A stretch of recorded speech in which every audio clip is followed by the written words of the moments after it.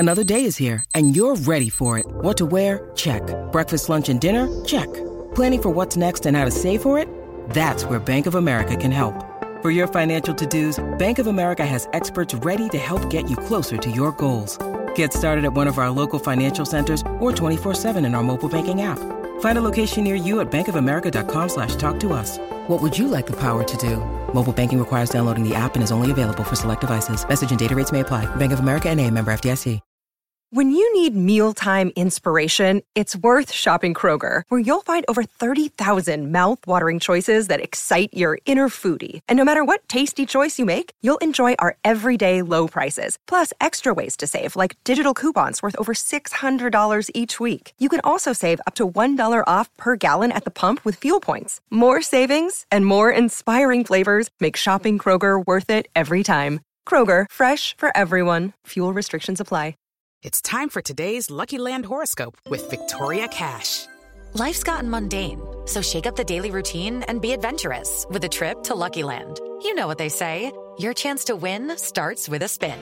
So go to LuckyLandSlots.com to play over 100 social casino-style games for free for your chance to redeem some serious prizes. Get lucky today at LuckyLandSlots.com. Available to players in the U.S., excluding Washington and Michigan. No purchase necessary. VGW Group. Void where prohibited by law. 18+. Terms and conditions apply.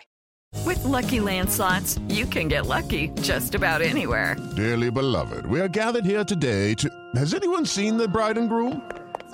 Sorry, we're here. We were getting lucky in the limo and we lost track of time. No, Lucky Land Casino, with cash prizes that add up quicker than a guest registry. In that case, I pronounce you lucky. Play for free at LuckyLandSlots.com. Daily bonuses are waiting. No purchase necessary. Void where prohibited by law. 18+. Terms and conditions apply. See website for details.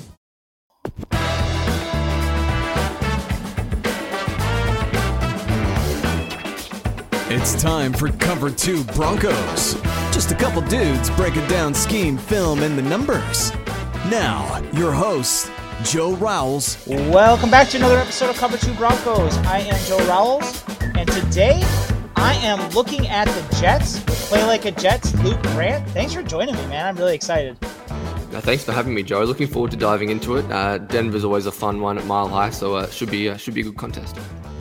So, kind of right off the bat, first of all, guys, if you do not follow Luke on Twitter, go do it. He is at Luke Grant 7. And Play Like a Jet is on YouTube. Is just like it sounds. Play Like a Jet. You can find it. So yeah, I was actually watching your breakdown of what happened with Zach Wilson against the Patriots because I was waiting ever so patiently for all 22 from that game. And I got it about an hour before we hopped on here. So I have not actually gotten to watch the all 22 yet. But thankfully your breakdown, I got at least an idea of what was happening. How has Zach Wilson looked so far beyond that game, I guess? Because you followed it a lot closer than I have. Yeah, look, week one was an absolute mess up front on the offensive line. The Jets really struggled to block. He was pressured on 53% of his snaps. And then in the second half, he was given an opportunity and he played really good brand of football, had 3 or 4 big-time throws in the second half. But last week was just a mess, and it was all on Zach Wilson. There was no blaming the protection. Bill Belichick didn't do a ton schematically to throw him off. He played a lot of cover one man with these 5-man fronts that you see from Bill Belichick all the time. But when your first 2 throws go for interceptions in the game, obviously the ball got rolling in the wrong direction. But it's going to be a big test, see how he bounces back, because Zach has a ton of talent. He has confidence, but he needs to avoid the turnover-worthy throws, which he's had in the first 2 games. So fingers crossed he can turn the corner there. Yeah, and I watched the Carolina game this morning, and I agree. I think the offensive line didn't do him a lot of favors. And, I mean, with a rookie quarterback, like putting him into those kind of situations where he's under pressure that often, you're kind of asking for mistakes to happen.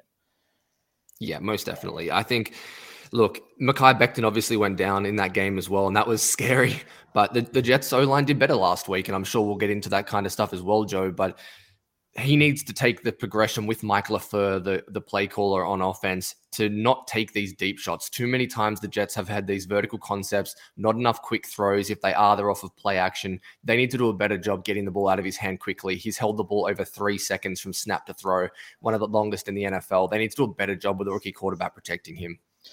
Yeah, and that was one of the things that jumped out to me when I was watching the Panthers game as well, is it kind of reminded me, and again, not the same, but it kind of reminded me of when the Broncos had Rich Scangarello, where that Kyle Shanahan style offense it asks the quarterback to hang in and they're going to take some hits, but that also kind of asks the quarterback to basically be willing to take those shots for the big play, which kind of plays into the tendency that Zach Wilson has to take those shots.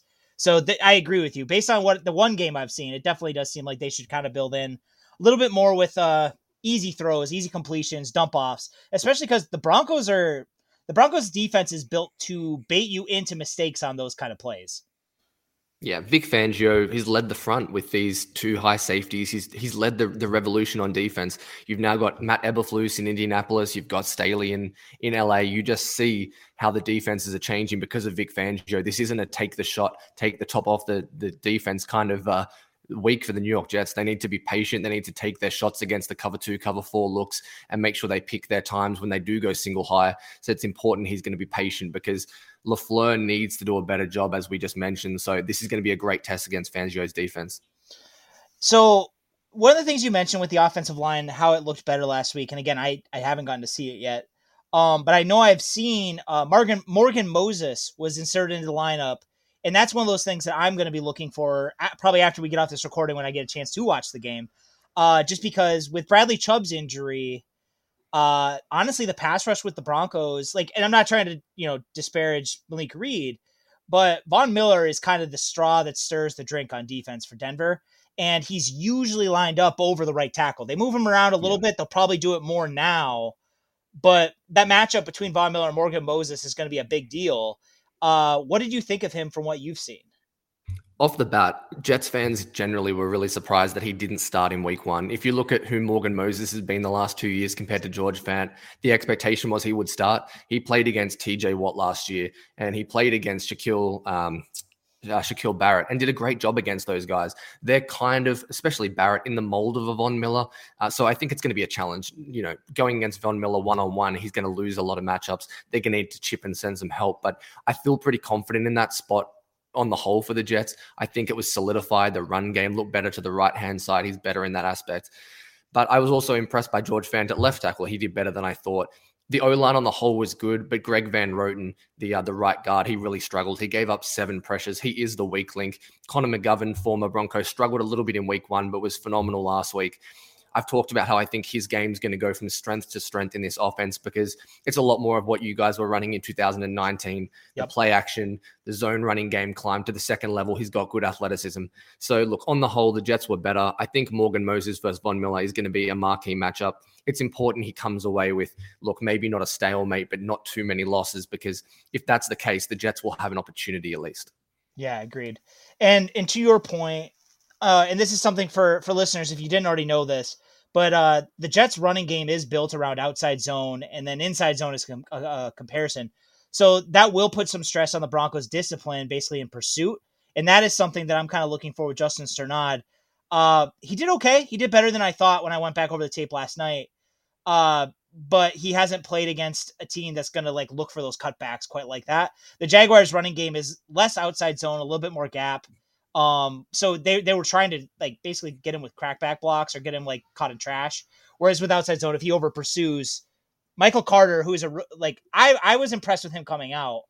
And I thought he looked okay in the little bit I saw of him in the Carolina game.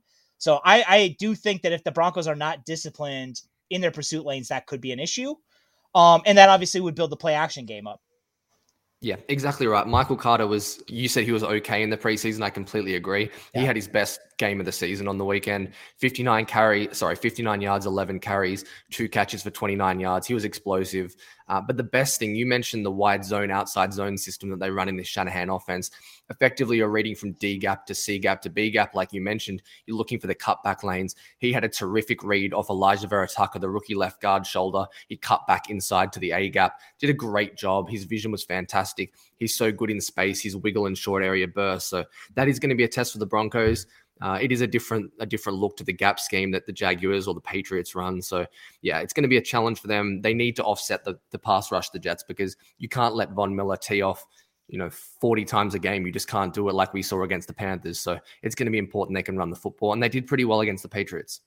I also think that using as much outside zone, wide zone is going to be a way to try and mitigate the damage that Draymond Jones, Shelby Harris can cause, just because that, like, when I was looking at kind of the personnel for the Jets, like, that was the thing I was wondering is with Morgan Moses kind of like, I expect Von Miller to get his wins, but I don't think it's going to be like the last 2 weeks where Von Miller was basically camped in the backfield, because he was.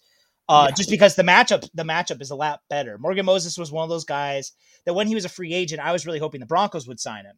So the fact that you guys got him, I thought that was pretty savvy move by Joe Douglas. But inside, Draymond Jones has been relatively quiet. Also, like, for fans listening, defensive tackles are never going to be guys that generally light up box score stats. So this isn't to say that Draymond's been playing poorly, but it's just he hasn't had the opportunity to really make noise. But against the right guard for the Jets, I do think that might be a thing, and that's going to be one of those things that you guys are going to try. I would think that they're going to try and mitigate that where they can. Yeah, and I think they're going to run left. They'll ask Greg Van Roten to kind of be that cut block seal on the backside of the outside zone. So that's what I expect. Look, I could be wrong. In week 1, they ran right a ton. They had Mekhi Becton and Elijah Vera Tucker on the left side, and it looked like Adam Gase was calling plays. They were running right behind George Fant. So hopefully we saw more of what we saw in week 2 than week 1 anyway. So one of the other things that I'm really looking at is the what do you expect the Jets to do in terms of like against Teddy Bridgewater? Because and I know like quarterbacks, it's like kind of the easy, the big names that we're kind of looking at. But honestly, it kind of boils down to if Teddy Bridgewater plays like he has the first 2 weeks, I think the Broncos should be able to pull this game out as long as the defense doesn't collapse. Because Bridgewater's been fantastic. He's been better than even I hoped. Yeah, he's been accurate. His decision-making has been on point. You saw the Teddy Bridgewater of Carolina, but with more explosive plays. Yeah. When they go 3-by-1 and you have Courtland Sutton on the backside, you know he's trying to hit him on vertically down the field, push it and get the ball to Courtland, who was fantastic last week against the Jaguars. So what does Robert Saleh do? He's going to run a ton of cover 3 and cover 4 on first and second down. He's going to rush 4. When they're running the ball, he's been using a lot of stunts and games in the run game, trying to make the running back hit that lane and then have the stunting defensive end come and clean it up. It's been pretty effective. Shaq Lawson had a couple of plays like that last week. And then with containing Teddy Bridgewater on third down, it's about getting him in third and manageable to third and longs, not giving him the 3rd and 2s, 3rd and 3s. And then I think you'll see Robert Saleh go to his cover 1 with 5-man pressures. He doesn't pressure a ton. He did last year because of the injuries they had on defense in San Francisco. But I think you'll see some 5 and 6 men on third down. But his defense is predicated much like Vic Fangio's, but in a different way. It's around taking away the explosive plays. He talked about it last week, 16-yard passes, 12-yard runs. He wants to eliminate those, and the Jets have done a great job. Realistically, week 1, Robbie Anderson had a 60-yard touchdown. That was on a 5th-string safety. Last week, Damian Harris had a 28-yard run for a touchdown. That was on Quincy Williams, Quinnen Williams' brother, who they picked up off the street. So eliminate the big plays, make Teddy Bridgewater do what he's done his whole career, pick you apart, even though, look, it's what he does well and he's accurate. That's what the Jets need to do because they're not super talented on the back end. Yeah. No, and that's one of those matchups I know Broncos fans have basically been kind of, and again, Broncos fans have kind of looked at the Jets and thought like, oh, this is going to be easy because I don't know a lot of the players. But here's my thing. And again, like this is the NFL. So like, obviously any week, if you get caught falling asleep, it's going to happen. Quinnen Williams terrifies me. I'll be honest. Like the Broncos interior offensive line through the first 2 games has definitely disappointed me, basically across all 3 of them. I kind of gave him a pass week 1 just because Leonard Williams, Dexter Lawrence are monstrous, but that's what Quinnen Williams is. Quinnen Williams is kind of that like dancing bear nightmare where he's 300 pounds, but he moves like a 250-pound man. He's quick. He's powerful. Like if the Broncos don't have a plan for him, he could muck up the entire day. Yeah, you're terrified of Quinnen. I'm terrified of Jets fans' opinions of Quinnen Williams. For those who don't know, for Broncos fans, he was injured in the offseason. He had off-season foot surgery, didn't play in the preseason, didn't really practice during training camp, and now he's played 60 snaps throughout the first 2 games, and people think he should have 6 sacks already because he's such a great player. He had a lot of great plays last week. He caused an intentional grounding, which should have been a touchdown to Hunter Henry. The Jets blew a coverage on the back end, and he forced Mac Jones to press the panic button and throw the ball down, which was pretty comical. He had 3 or 4 pressures, was good in the run game. He's going to get a lot better than he has been. I think He lines up more in the 3 tech. I wouldn't be surprised if they put him over the shaded nose a little bit, ask some questions of Lloyd Cushenberry if he's still playing center. So that's something I think you could see more of. But outside of that, even though they lost Carl Lawson, which was an enormous loss for the Jets, he was the talk of training camp. Sheldon Rankins has been really good the first 2 games. John Franklin Myers, who some fans may not know, he's probably the most underappreciated Jet and possibly defensive end or defensive tackle in the NFL. He's had sacks in 5 of his last 6 games. He's been phenomenal. So I think there's an opportunity for the Jets to be disruptive up front. As you mentioned, the interior has been a weak spot for the Broncos, but I expect it to get better. Reisner and those guys are good players, so we'll see how it unfolds. Yeah, but that's definitely one of those matchups where it's one of the ones that if you're looking away from the ball, guys, that's probably one of the biggest matchups in this game for the Broncos, because if they don't do their job in the middle there, that's one of those ways. It's an edge that the Jets can definitely take advantage of for sure.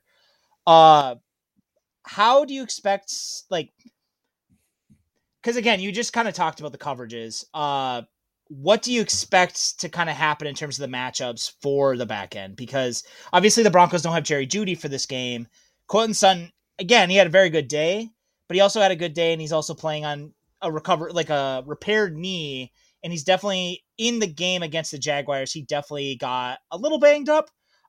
So I kind of think that the Broncos are going to try and feature KJ Hamler, Noah Fant, Alberto, and Tim Patrick Moore, but I'm not, I can't say for sure.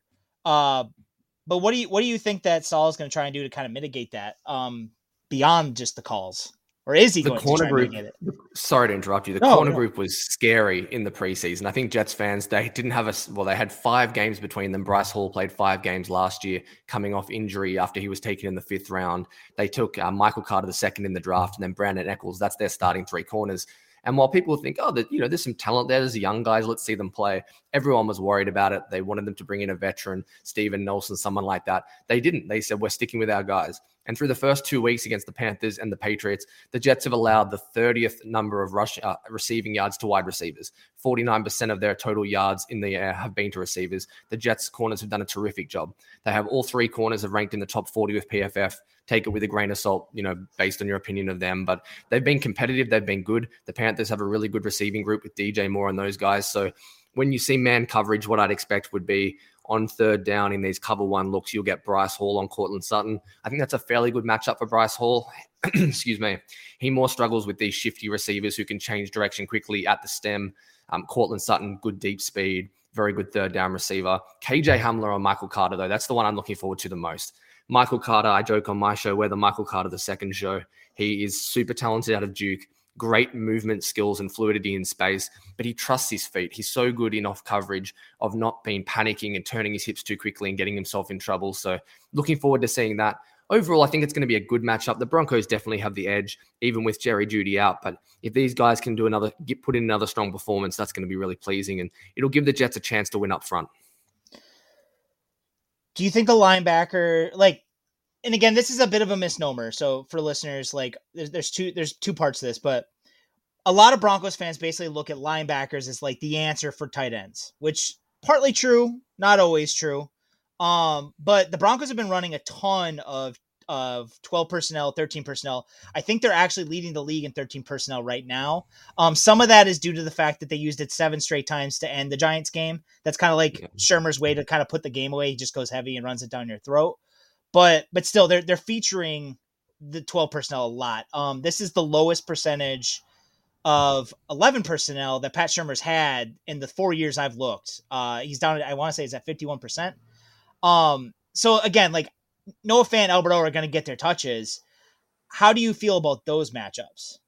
If it was the Jets linebackers against them, I'd be terrified. Marcus May is going to play a lot on Noah Fant in man coverage. That's how it's going to be. It would have been LaMarcus Joyner too, but he, like all the Jets marquee signings on defense, he's out for the season. So it'll be Marcus May on Noah Fant in those looks, which I think is an okay matchup for the Jets. May more struggles with guys who are bigger in the red zone. And look, I know he's a big guy, but he's not the most physical. He's more a great athlete. He's great down the seam vertically. So I think Marcus May can handle that matchup fairly well.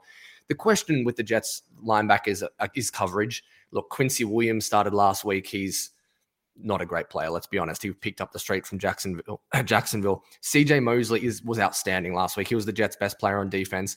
But if you want to get him one-on-one in a Texas route against Christian McCaffrey, that's not his thing. But if you're allowing him to play underneath in cover 2, use his eyes, his closing speed, and his instincts, he's really good in that area. So I think it's better for him that you've got a Javonte Williams who is really good in pass pro, excellent after contact, good burst, but isn't that, Christian McCaffrey, Alvin Kamara type back. So I don't think the Broncos can ask that many questions, but they're also well poised, the Jets, because they just played the Patriots, who in week 1 played 34% 11 personnel and like 62% 12 personnel in that week. So they're pretty well versed. They just took on Hunter Henry and Jonnu Smith. They did a pretty good job. So they've just played that kind of offense. I don't know if it's going to help them significantly, but at least they should be pretty well prepared. Yeah, and that's one of those other unsung things that I think, like the matchup beyond the matchup. Like you again, you look on paper and it's easy to say like the Broncos have advantages here, wherever. But in terms of football, when you kind of look at the situations of these two teams going in, the Broncos are kind of riding high, but at the same time, like it's easy if you're riding high because counting the preseason, they haven't lost yet this year. It's easy to kind of overlook the Jets, first of all. And again, I normally don't get caught in that, but I think that could be a thing this week because the Ravens are next. But also, beyond that, the Broncos haven't played against a team that's heavy featured outside zone yet. They've played against the Giants and the Jaguars. Both of them play a lot of man. They don't necessarily run the same kind of system.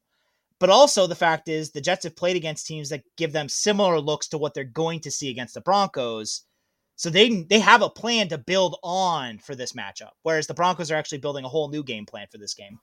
Yeah, and I will say this for the Jets, and it sounds ridiculous when your team just lost 25-6 to the Patriots. The Jets played well. Zach Wilson played terribly. And that needs to be clarified because the offensive line was good. The Jets ran for 150 yards. They were good in pass protection outside of Greg Van Roten. The defense was fantastic. They gave up short field after short field, were just handed to Mac Jones. And really they bend but didn't break, other than one touchdown run when the 4th interception was thrown and their spirits were just completely shattered effectively. Yeah. So the Jets, even though they got spanked on paper, they didn't play that badly outside of their quarterback. If he can be okay and not turn the ball over, they're going to be a chance to be competitive. You saw Jacksonville last week. They could have been up 13-10 at halftime. I think they missed 2 field goals. I might have got the score slightly wrong, but they were in the game at halftime. I think the Jets can be in that realm as well. I'm not saying I think they're favorites to go into Mile High and win. It's a tough place to play, but I also don't think they're 12.5-point dogs on the road. I think they're a better team than that, even though they haven't showed it yet. Yeah, I think that's bait. I think that's Vegas kind of trying to get suckers off of, the preseason 2 wins in a row. So again, if you're looking to bet this weekend, I am one of those people, Broncos country, advising you not to bet that spread because I think that is a sucker's bet. Because again, I agree with you. And again, Broncos fans should be aware of this. Like, we've had shitty quarterback play forever. Like, and I'm not saying that like Zach Wilson's bad, but he had a bad game. Yeah, it happens, but that doesn't mean the entire team was bad. Like last year, the Broncos played against the Chiefs, and outside of a Melvin Gordon fumble and Drew Lock just completely like pooping his pants, like they played to beat the Chiefs. It's just they had those 2 big issues, and you can't make up for turnovers sometimes. Like that's just how it happens. This is the story of the one. As head of maintenance at a concert hall, he knows the show must always go on. That's why he works behind the scenes, ensuring every light is working, the HVAC is humming, and his facility shines. With Grainger's supplies and solutions for every challenge he faces, plus 24/7 customer support, his venue never misses a beat. Call quickgrainger.com or just stop by. Grainger, for the ones who get it done. Okay, round 2. Name something that's not boring. A laundry? Ooh, a book club. Computer solitaire, huh? Sorry, we were looking for Chumba Casino. That's right, ChumbaCasino.com has over 100 casino-style games. Join today and play for free for your chance to redeem some serious prizes. ChumbaCasino.com. No purchase necessary. Void where prohibited by law. 18+. Terms and conditions apply. See website for details. Yeah, exactly right. So look, I think the Jets will be competitive. I think the Broncos should win it, but it's just going to be a nice matchup on both sides of the ball. I'm excited to see how Robert Saleh attacks Teddy Bridgewater, if they do anything differently. And then on offense, the Jets haven't really, you talked about the familiarity on defense and how the Jets have run into a lot of 12 personnel. They haven't really run into a too high scheme yet. Phil Snow, the Panthers D coordinator, he plays a lot of cover 3. Bill Belichick ran almost exclusively cover 1 man with a bit of cover 2 man mixed in. And then this week, obviously, you get the 2 high cover 2, cover 4 look from Vic Fangio. So it's a different challenge. It presents a different challenge, but I think it might be what the Jets need to get them playing the right brand of football, which is get the ball out quickly. Yeah, and that's one of those things I'm worried about with this game, too, because the Broncos are going to probably run a lot of Vic Fangio doesn't want to send extra help unless he absolutely has to. He actually talked about it today. Again, guys, we're recording on Wednesday, but he mentioned the fact that basically a reporter, posted this up was basically when you've blitzed this year, the passer rating against you is at 0, which again, that's it might be true, but that's also one of those things where it's like they played against Daniel Jones and rookie Trevor Lawrence. So that doesn't mean that the blitz is the answer. So if, you guys hearing that or reading that the next couple of days, keep that in mind. But even still, Fangio heard it and he basically was like, yeah, but the thing I like is you'd rather be sound. You don't want to blitz because you have to. You want to blitz because you're choosing to and when you want to. So the Broncos are going to try and play coverage, and they're going to try and make the Jets, march down the field slowly. The run defense the last 2 weeks, even with, the injuries around it, I've been very impressed with the run defense. So I'm curious to see how that does play out because I like Michael Carter a lot. He was my RB3 in this draft. And I thought that he went to a really good scheme for his talents. I did not necessarily like if he would have gone to the Broncos, I thought that Shermer would have had to adjust a little bit because the Broncos don't run as much outside zone as I thought Carter was going to need to really thrive.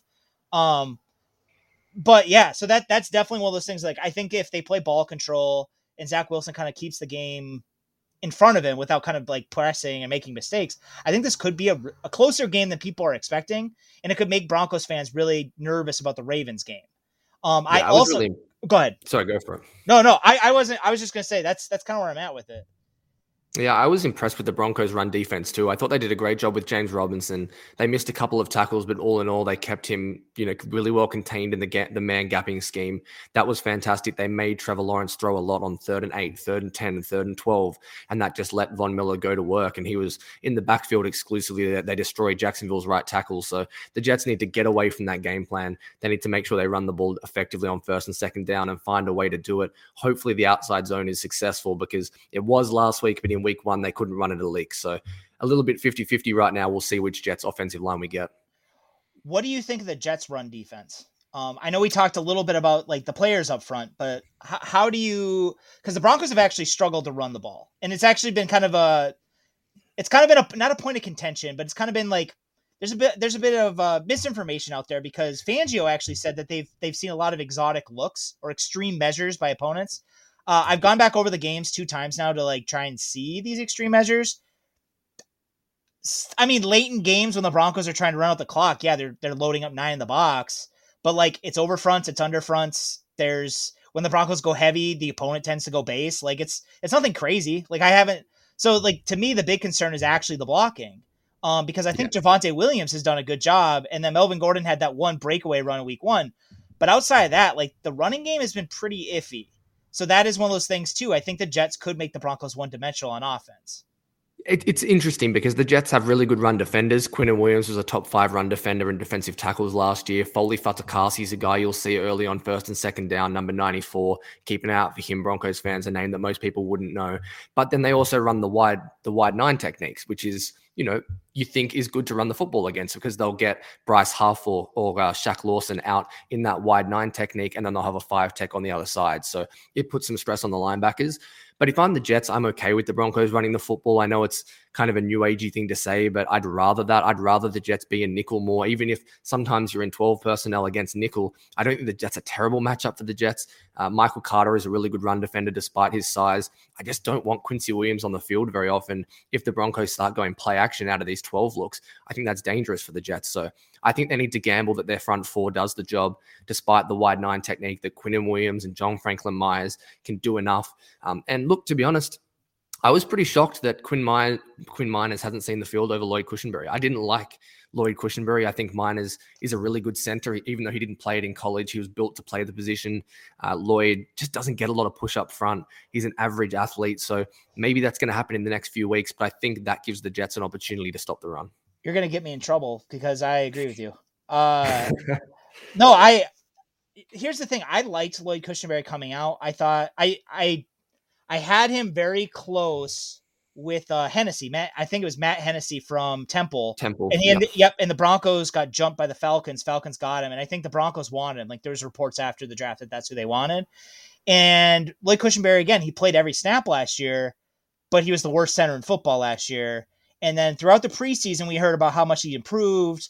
And like, I heard it, and you kept thinking like, oh, that's great. But at the same time, it's like, yeah, but he was the worst center in football. So like, I would be worried if he did not improve. Yeah. And then in the preseason, it was one of those things like he was giving up push to the Vikings' second and third string defensive tackles. And we got to week 1. And again, I tried to look at the interior offensive line I tried to look at that through like orange shaded glasses, just because again, I knew Leonard Williams, Dexter Lawrence are going to give everybody problems, and Patrick Graham does a good job using them to create problems. But the truth is, like, the Jaguars week really opened my eyes to the issues. And Netane Muti stepping in for Graham Glasgow, I thought he had trouble, but at the same time, nowhere near as much as I thought on the broadcast. Like, when I watched the broadcast, I kept giving Netane Muti shit when it was actually Lloyd Cushenberry who was having issues. And Dalton Reisner has had some problems too. Dalton Reisner got beat by quickness once. He got beat by power a couple times, and he's not getting as much push as I thought.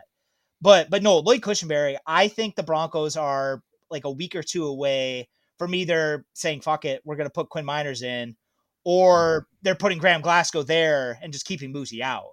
Because I think that Cushenberry he's a liability at this point, just like last year, just not quite as extreme as last year. Yeah, you mentioned Netane Muti. He was a guy I loved in the draft process as well. I had him as a top 35 player, which I know there were the injuries around him. There were so many question marks. I wasn't expecting him to go in that range. But just the violence he played with, his ability to get to the second level for a guy who was that big, thought he was so explosive. You're right, he did have some struggles, but he definitely wasn't helped out by the center play on the weekend. I think he's going to get better. The Jets. The good news for the Broncos is they have the best interior offensive line depth in the NFL, probably. I think they've got 2 guys who can step in and be starters on 10, 15 teams. There's such poor guard play around the league right now. So even though they're playing poorly right now, the interior, at least they have the cavalry as backup to possibly come in and make some improvements if things don't get better. That's my hope. Because again, like the fear, and again, like this is based on, most reports. I'm not in Denver, so I didn't get to see training camp up front. But the reports are basically that Miners needs a redshirt year. So like, I'm thinking to myself, like, well, it makes sense if that's the case, just because he did come out of, Wisconsin Whitewater, all that. But at the same time, like, I agree with you. When the Broncos drafted him, I thought like he's going to probably push Cushenberry immediately, because it says something about what the Broncos think of Cushenberry, that the year after drafting him in the 3rd round, they draft another interior lineman with the thought to play him at center in the 3rd round. Like, that to me is a sign that they do not view Cushenberry as a long-term solution. Yeah, it's a big investment to make. A 3rd round pick is, a top 100 pick, and you're thinking that guy can start within 2 years. I think that says something, especially when Graham Glasgow's got a fairly sizable contract. I think he's in year 2 of his deal with Denver. So yeah, look, I think it's definitely put the pressure on Lloyd Cushenberry. I think it's going to be a challenge next year. As you said, it looks like they're going to go with a redshirt year for Quinn. Not sure if that's the right decision, but we'll see how it plays out. So kind of, there's a couple questions I want to kind of pepper you with. So the first one, and it's going to sound kind of dumb, but again, keep in mind that we just came off of Jags week. Best I can tell, there was no like sort of dysfunction or anything coming out. Like, Robert Saleh is actually an NFL coach. This coaching staff is like, they're on point. Like, this is the beginning of a rebuild, but like they know it. Like, they're committed to the cause. Like with Urban Meyer, that story basically overran like everything else leading up to the game. That's not the case this week.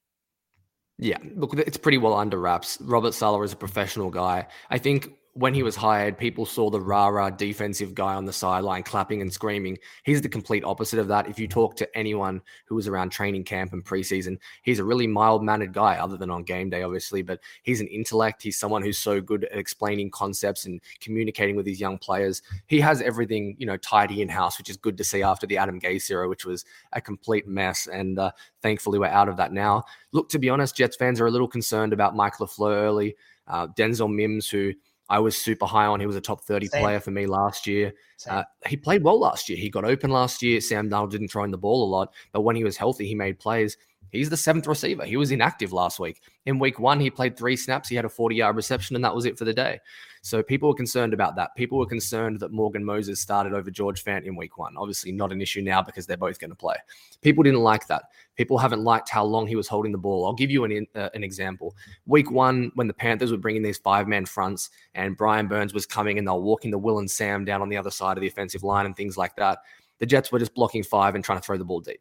They made no adjustments. Then last week, they expected Bill Belichick to do the same, and Bill sat back, rushed 4, and they just max protected all game. And there was no adjustment. So I think there's some concerns around LaFleur and his ability to adjust, but it's early. He's called 2 NFL games since 2013 when he was, at a junior college. So hopefully he gets better, but that's probably where the Jets' biggest concern is right now. Gotcha. But that's, and again, too much to like two listeners. That is NFL type stuff though, compared to like Urban Meyer, like, oh, he might quit at halftime. And again, like, I think it's all valid. And I also sorry for having to survive the Gase era for as long as you did. Cause my God, that was woof. Honestly, I feel like fans who go through eras like that deserve like free tickets or like swag, like something, because dude, it's again, this is, beside the point, but last year, there was a game where fans at the Broncos game started to boo because the Broncos offense was just going backwards the whole game. And the players got upset. And I get it. As a player, that has to be disheartening.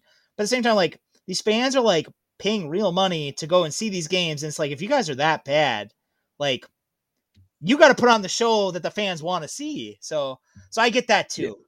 Yeah, Zach Wilson actually, he mentioned that yesterday in his press conference. He talked about how the fans were booing in his second game at MetLife, which, look, I was disappointed in, but like you said, they're paying the money. They can do whatever they want at the games. That's completely the people's call who are paying the money. But Zach Wilson just said they should have been booing. What we put out on the field wasn't good enough. And if they want to boo, then they should have, because that's what we deserved. So I thought that was a good answer. He's been extremely level-headed. People were saying he was, a spoiled kid coming out of BYU, and he's rich, and his uncle owns JetBlue and all this kind of stuff. Extremely mild, great temperament, and I think he's going to be really good in New York. Cool. What do you kind of expect for him going forward, I guess? First of all, in the Broncos game, what is best case scenario? Best realistic case scenario, I guess, is how you see it. And then how close, how likely do you think that is? Look, we saw the best case scenario in the preseason, and it's preseason against vanilla coverages. I understand all of that. But I think Zach Wilson can do what he did in the second half against Carolina. I think he went 16 for 23. He had a couple of really nice touchdowns outside of structure. He was very accurate. He didn't turn the ball over in the second half. He can do that for a full game in the NFL. It just compounded very quickly for him in the weekend. And I've seen this as a Jets fan. You saw Mark Sanchez throw 5 picks in his rookie season against Buffalo. Sam Darnold had his second-year game against New England where he threw 4 picks. You see these games, and you almost just throw out the tape and put it in the bin because it started so badly. 3 interceptions in his first 5 passes. If he can protect the football, I think he's going to be fine. He needs his confidence back. He lost that very early, and he couldn't get it back. He started to drift in the pocket. Zach Wilson can go out, and he can throw 3 touchdowns to 1 interception for 260 yards. He can do that. It's going to be difficult against Denver's defense, but in saying that, I thought Trevor Lawrence just missed a couple of big plays to Marvin Jones, cover 2 shot on the right-hand side early, missed another one down the boundary late in the third quarter, I think it was. So there were some opportunities there for the Jags. I thought they went after Fuller a little bit more than I expected. I thought they might try and pepper Satan, who played really well. Obviously had that rep on the double move. His hips and the ability to read are fantastic. So Zach Wilson's going to be pressured. He's going to have a test this week. It's going to really test his temperament and ability to stay patient. But I think he can be really good despite what we saw on Sunday. Yeah, same. And that's one of those things that, again, for fans listening, if you just look at the box score, it's easy to think, oh yeah, Zach Wilson, he had a terrible day. But the Carolina game, again, there was a dropped bomb and it was beautiful. And again, it was everything when I watched it, I immediately in my notes, it was basically yep, still has the arm talent. Cause I scouted him coming out and I thought a lot of him. He was my QB3. I love Justin Fields. QB3 is not a shot in this draft class, but I love Fields and obviously Lawrence. So again, I think Wilson's going to have one of those games coming up where all of a sudden everyone's oh yeah, that's why he was the second quarterback taken. Yeah, and I think he has more help around him than the Jets quarterbacks have in the past. Definitely. Elijah Moore was the guy that dropped that ball in week 1, but he's been electric through the preseason. He was pretty good last week in limited opportunities. Corey Davis was phenomenal in week 1, but then fell victim to Bill Belichick and his takeaway what you do best in week 2. You get Jamison Crowder back this week, who's been struggling with the groin and on the COVID list. So he has the pieces around him. He just needs to step up to the plate and jet the football. Jets win if Zach Wilson doesn't turn the football over once. We have to have 0 turnovers. You can't turn the ball over against Denver the way they play. Really well-managed football, complementary football. Teddy's been looking after the rock. I think 85% of balls have been accurate. You can't turn the ball over. Jets win if they don't turn the ball over. And I think if the Broncos can make you turn the ball over and Teddy... And again, like I think we're heading towards one of these games, like either this week, next week, or the week after. I think we are going to see a little bit more struggle from Bridgewater just because he is under pressure a lot. He's playing very well under pressure right now, but that's not sustainable. So keep that in mind, guys. Don't suddenly have like a meltdown if Bridgewater throws a pick or something. It's going to happen at some point. But I think if the Broncos can survive that, and on defense, they look similar to what they did last week. I know Kyle Fuller in each of the first 2 games has given up some big shots. That is something I'm looking for. I think the Jets are going to probably try and test him if they do dial up some shot plays. So he's going to have to hold up, but I think the safety rotation is going to be big. Justin Simmons, Kareem Jackson, don't worry about the PFF grade. I think Justin Simmons is playing fine. Yeah. But yeah, if they do that, I think the Broncos can take care of business. I hope they come into it ready to play. Oh, and last thing I forgot. I'm sorry, I forgot this. Special teams. That is something that Broncos fans have been pulling their hair out over for 4 years. Because basically since Tom McMahon became the Broncos special team coordinator, they've been garbage on special teams. Do you think the Jets can take advantage? Possibly. I mean, we're the opposite. Brant Boyer, the special teams coordinator, has lasted through 3 head coaches. He made it through the back end of the Bowles era, Adam Gase, and now has continued on to Robert Saleh's stuff. Their punt coverage units have been fantastic. They didn't punt it a lot last week because Zach Wilson was throwing it away, but they've done a good job there. The question is going to be Matt Amendola, the kicker. He's a rookie who came out of Oregon State. He made 2 out of 3 last week. He did a fantastic job punting in week 1. The Jets punter went down, and then the first thing he did was drop a 67-yard punt straight after that, and he's never punted in his life in a game before, so that was impressive. But look, the Jets have an opportunity. I think they haven't blocked a punt in the last couple of years. I think against Carolina in 2019. They were close in the Carolina game. But yeah, they did get close against Carolina, which seems to be a theme. We block a punt against them nearly every time we play. So look, they have an opportunity. He's one of the best in the game, Brant Boyer, as far as scheming things up. I wouldn't be too worried about the Jets' return game. Braxton Berrios was very good a couple of years ago, but he's been fair catching nearly everything since in the last year and a half. I think he had 5 fair catches in the last 2 weeks to start the season. So I think the Jets have an edge there, but I don't think it's something that's going to destroy the game for Broncos fans. The one thing I'm worried about just from like a hot take standpoint is last week was the 102-yard touchdown return. This week will be a blocked punt. And then we'll just have like everybody calling to fire Tom McMahon before the Ravens game. So I'm hoping that doesn't happen, but I could see that happening because the Carolina game, that block or the potential block was quite close. And I just keep thinking the Broncos, they beg for these kind of things. Whatever McMahon's doing, like he's kind of asking for that kind of trouble. What's your prediction for the game? I think Denver wins something in the range of 24-17, maybe something there, 24-17. I think it's a 2-score game throughout most of it. The Jets score early in the fourth quarter. It's one of those games where you go, well, Teddy, you got to finish this now in a 4-minute situation, and he gets it done. I think that's what we'll see. I don't expect to see this team blown out. I think Robert Saleh has too much character, but I think Denver are rightfully very heavy favorites. They're the better team on multiple spots on the field, and I think they'll win by 7 to 8 points, something like that. Cool. Thank you so much for joining me. I really appreciate you having me. Definitely. And guys, again, if you do not already follow Luke on Twitter, go do it. He is at LukeGrant7. And go follow Play Like a Jet on YouTube, because I do. Beautiful. Appreciate you, Joe. Thanks for having me on, man.